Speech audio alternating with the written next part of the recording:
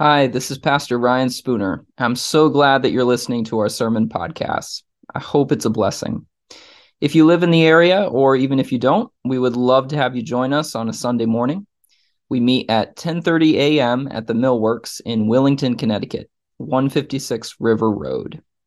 Also, if you'd ever like to help support our church financially, we would be extremely grateful. You can donate through our website, stpaulschurchct.org. Thanks. All right. So we are continuing today in our series on the beginning of Jesus' ministry as recorded in the Gospel of Matthew. So far, we've looked at Jesus' baptism and his temptation by the devil. And this week, we're looking at when he starts preaching. I've titled this, The Preacher's First Message. It's a very short message, but there's a lot to discuss in regard to that short message. So, if you want to follow along, we're going to be picking up right where we left off last week in Matthew chapter 4, starting in verse 12. Matthew 4, verse 12. Lord, we thank you for this morning, and right now we're coming to the Scriptures with hearts that want to receive whatever it is that you want to teach us. Help us to be open to hear from you and to be listening expectantly. And all people said, amen. All right. When Jesus heard that John had been put in prison, he withdrew to Galilee. Leaving Nazareth, he went and lived in Capernaum, which was by the lake in the area of Zebulun and Naphtali, to fulfill what was said through the prophet Isaiah. Land of Zebulun and land of Naphtali, the way of the sea, beyond the Jordan, Galilee of the Gentiles, the people living in darkness have seen a great light. On those living in the land of the shadow of death, a light has dawned. From that time on, Jesus began to preach, "Repent, for the kingdom of heaven has come near." So at the very beginning of Jesus' ministry, right as he's getting started, he moves. He had been living in Nazareth with his family ever since Mary, Joseph, and Jesus came up out of Egypt, right? After they had gone there in hiding to escape Herod. And so he was probably about 30 years old when he moved to Capernaum. And he did this right at the time that his cousin and friend, John the Baptist, who had just baptized him shortly before that, was put in prison.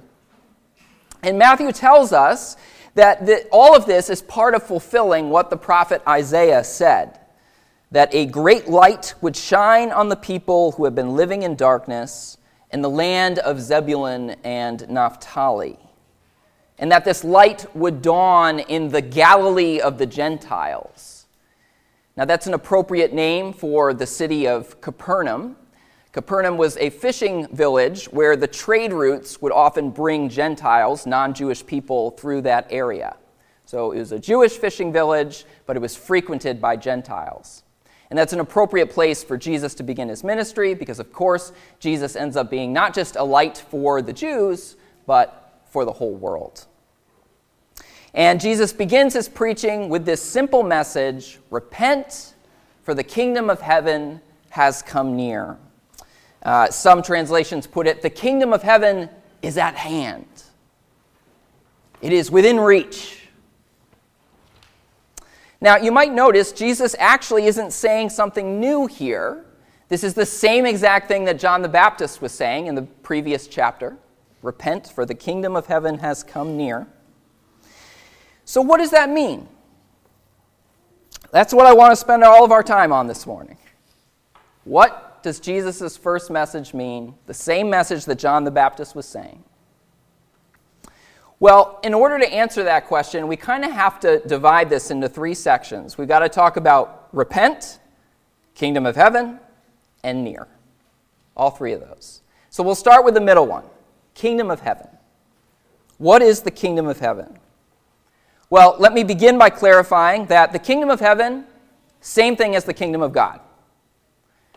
Sometimes in the Gospels it's referred to as the kingdom of heaven, sometimes as the kingdom of God. In the Gospel of Matthew, it's primarily referred to as the kingdom of heaven because Matthew's primary audience was Jewish people, and Jewish people sometimes avoided using the name of God as a way of respect, right? So heaven is what's called a circumlocution for God. But kingdom of heaven, kingdom of God, same thing. Don't let anyone tell you otherwise. Sometimes people try to argue that, but you'll see there are parables, exactly the same parables, that begin with the kingdom of heaven is like and the kingdom of God is like. So, same thing. So what is it?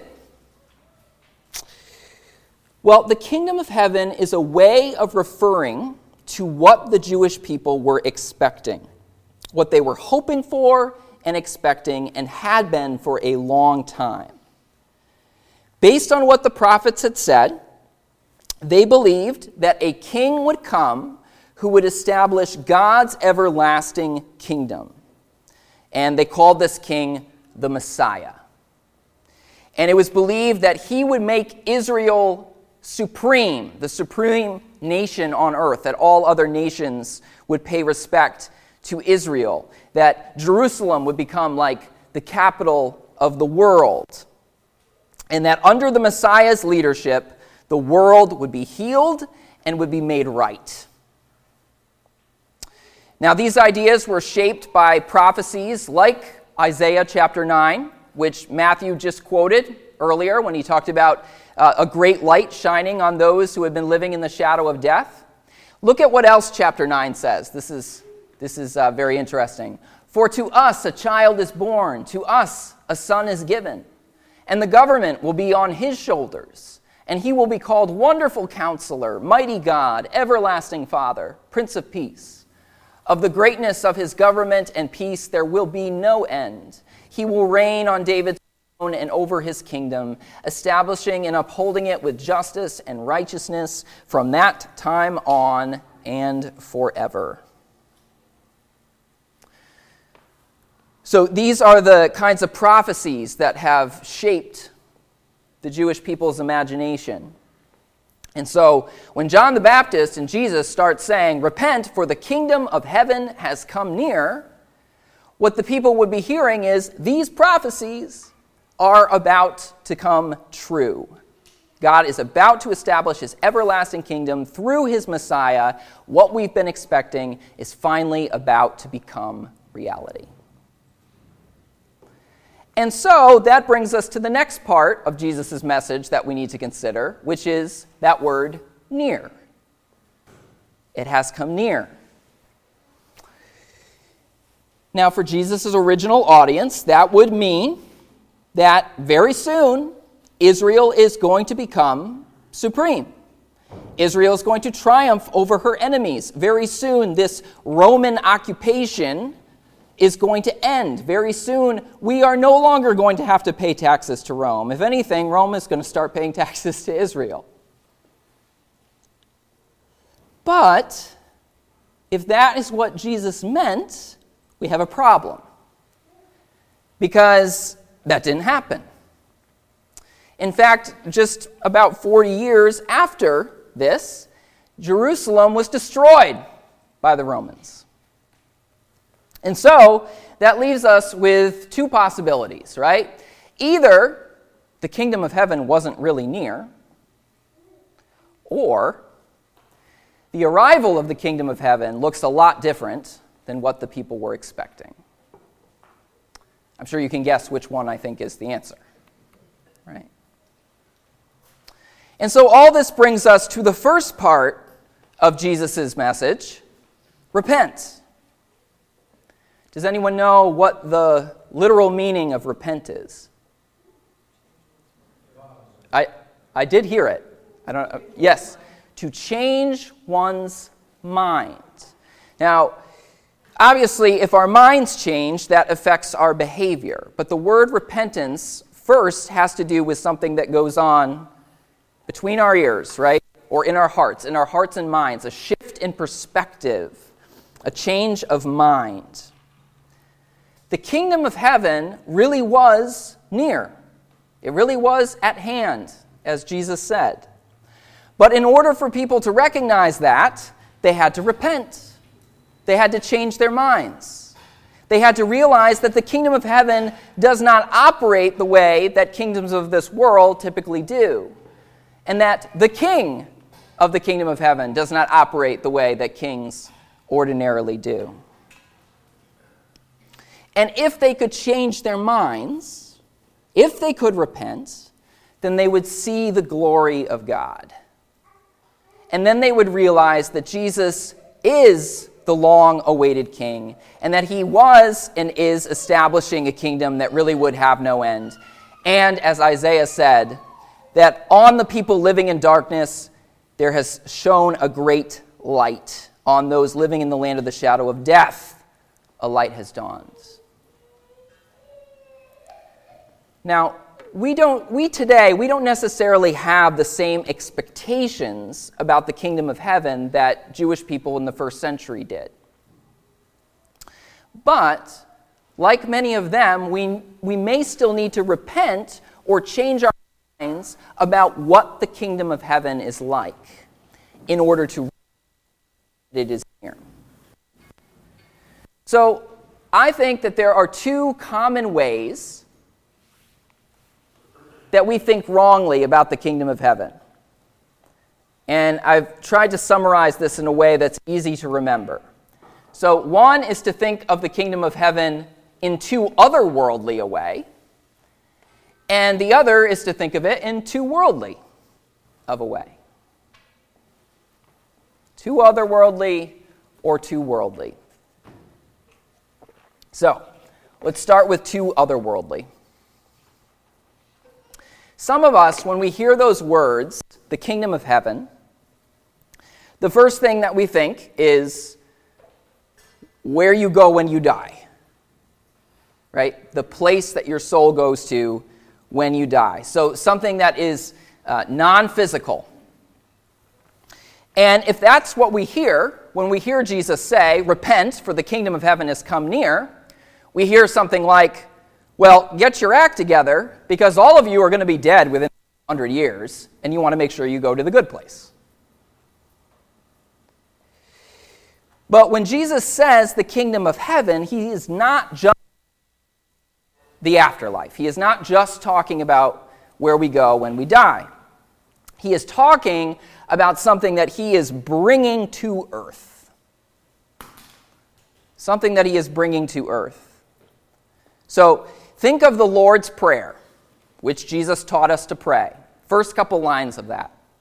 Our Father, who is in heaven, hallowed be your name. Your kingdom come on earth as it is in heaven.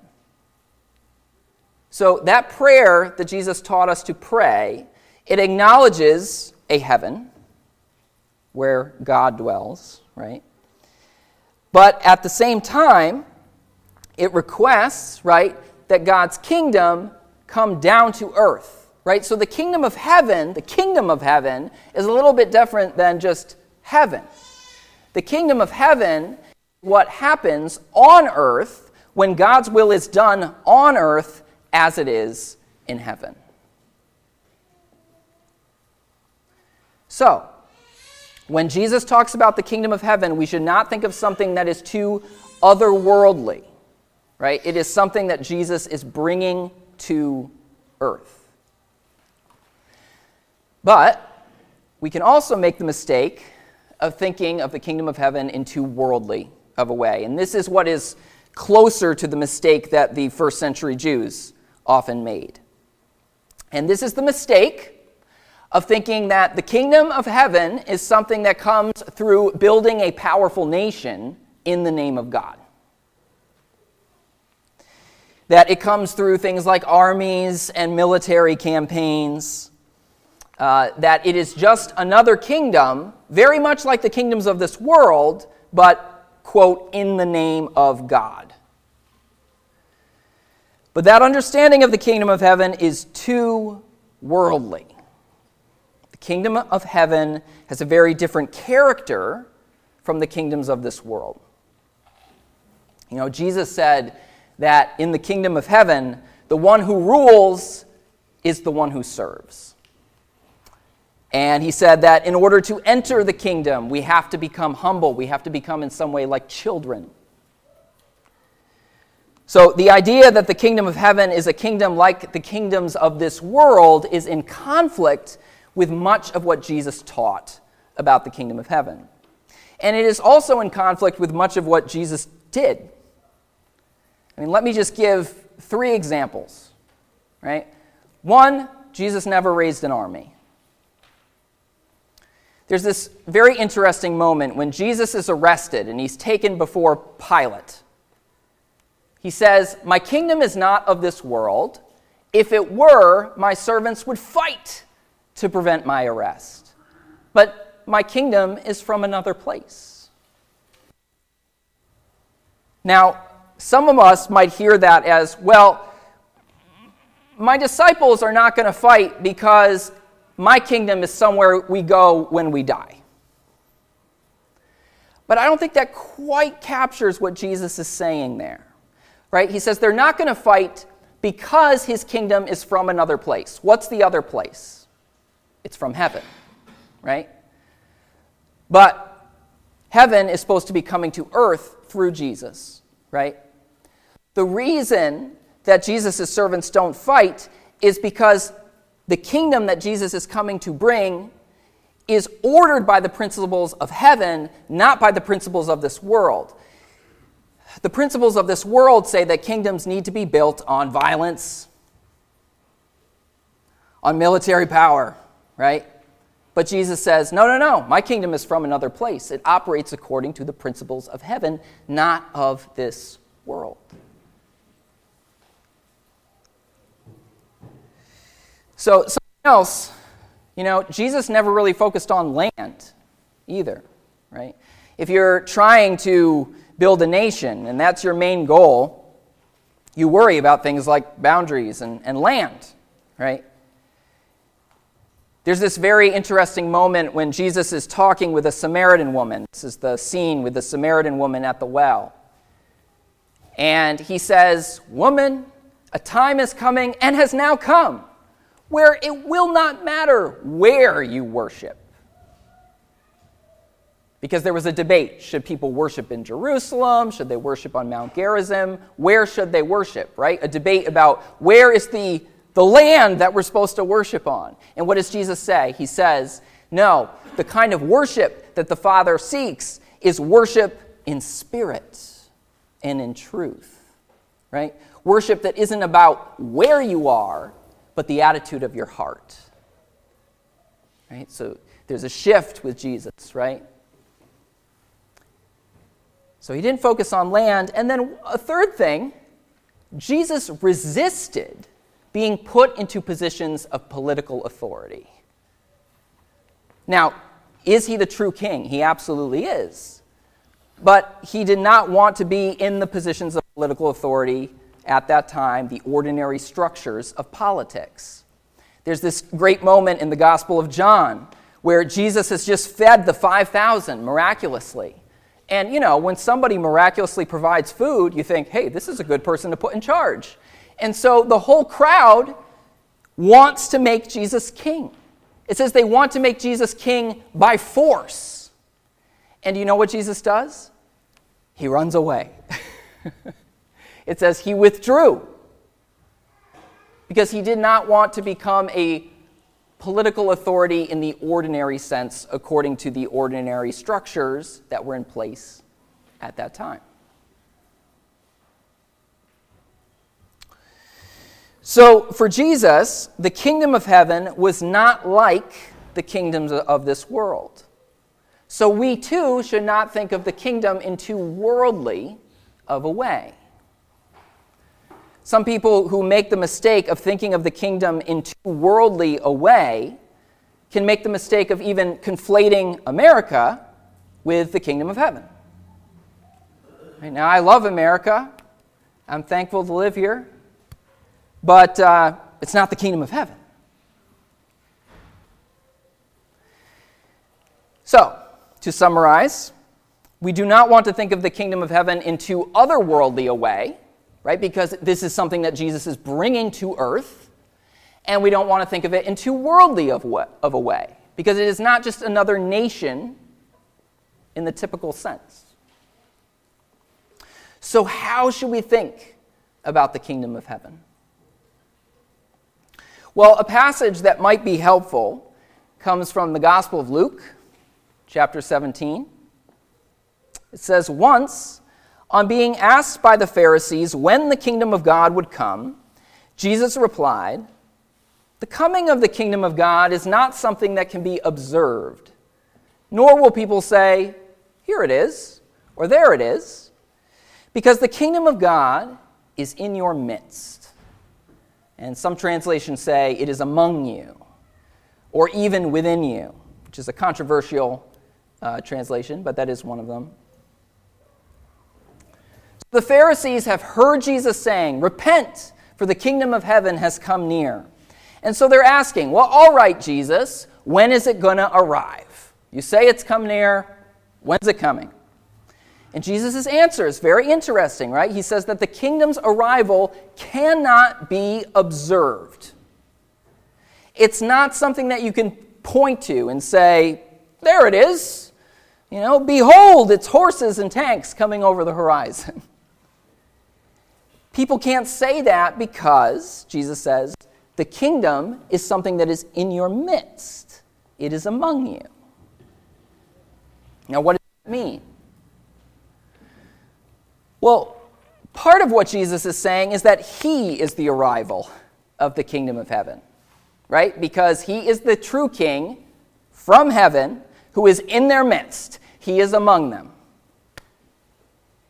Now, his arrival does not look the way that they expected the kingdom of heaven's arrival to look, right? So that's why he's saying, you can't observe it. But I'm here. I'm in your midst. So I think that's part of what Jesus is saying. But I do think there's more to what Jesus is saying here than just that. I believe that he's saying that the reign of the kingdom of heaven begins in the hearts and minds of people who have encountered Jesus and have received him. That's why the kingdom of heaven isn't obvious. The kingdoms of this world, they are obvious, right? They've got their borders, their palaces, and their armies. But Jesus teaches that there is a hidden quality to the kingdom of heaven. There are parables where he talks about this, right? Where he says that the kingdom of heaven is like yeast working its way through dough, or it's like a little tiny seed that grows into a huge tree. It might not be obvious, but over time, his kingdom is rising. His kingdom is growing. So the kingdom of heaven comes not as Jesus leads his armies, but as his life and his teaching changes our hearts. As his life and teaching grows in us. It's like his life and teaching plants seeds within us. And as those seeds grow, the kingdom of heaven comes to earth. So, let me give some examples. Okay? The kingdom of heaven comes to earth when people recognize that on the cross our sins were forgiven. When we come to have peace with God and live our lives out of that peace.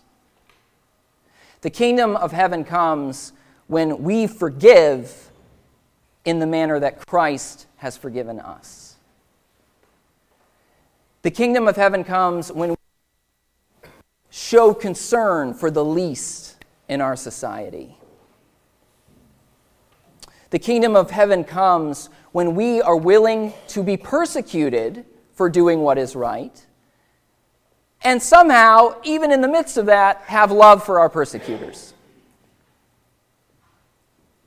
The kingdom of heaven comes when we have the humility to recognize our own sin and to apologize to those who have been harmed by it. The kingdom of heaven comes when we carry each other's burdens, when we mourn with those who mourn and we rejoice with those who rejoice.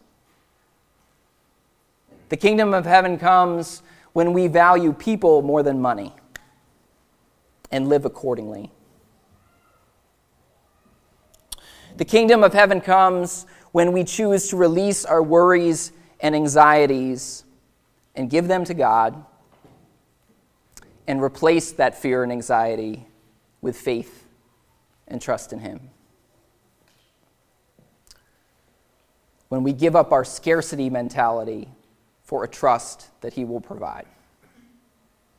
And the kingdom of heaven comes when Christ's resurrection frees us from the fear of death. And we live in that freedom.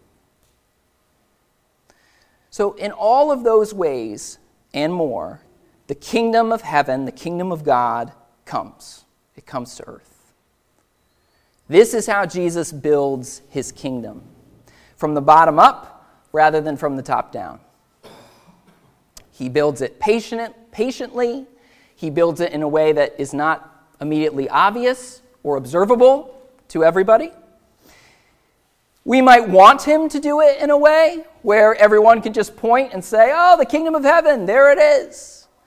But instead, God chooses to bring the kingdom of heaven within us, among us, and His way is best. You know, it's been 2,000 years now since Christ initiated His kingdom. And in that time, kingdoms have come and gone, right? The Roman Empire was a kingdom that seemed indestructible in the first century.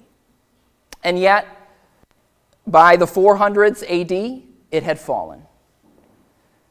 You know, the Soviet Union, that one came and went in like 70 years. That was a flash in the pan. But Jesus' kingdom has endured. And it has not only endured, it has spread all over the world, and it has citizens now in every tribe and nation and language. Well, we're still working on it, but we're getting there. And it will outlast all worldly kingdoms. So, returning to that first message, repent, for the kingdom of heaven has come near.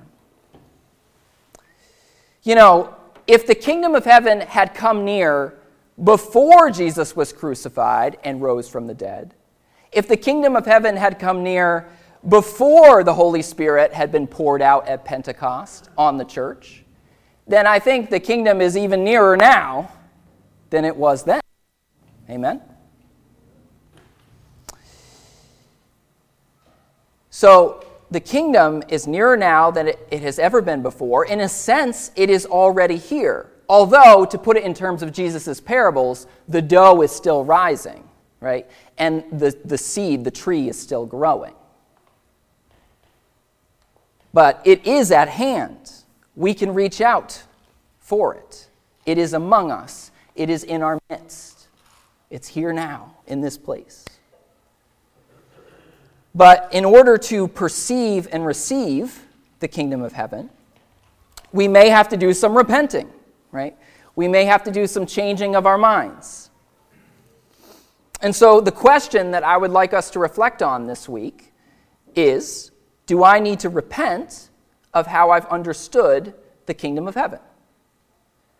You know, have I thought of it as too otherworldly or too worldly? Do I really believe in a kingdom where the last will become first? In a kingdom where the meek will inherit the earth? In a kingdom where the greatest is the one who serves? Do I really believe in that kingdom? In a kingdom that isn't like the kingdoms of this world, but is actually so much better. So think about that. Lord, we ask that you would help us to live as citizens of your kingdom, not just after we die, but right here and now. Lord, please renew our minds so that we can perceive and receive your kingdom. And Lord, we thank you that through Jesus, on those living in the land of the shadow of death, a new light has dawned. In your name, amen.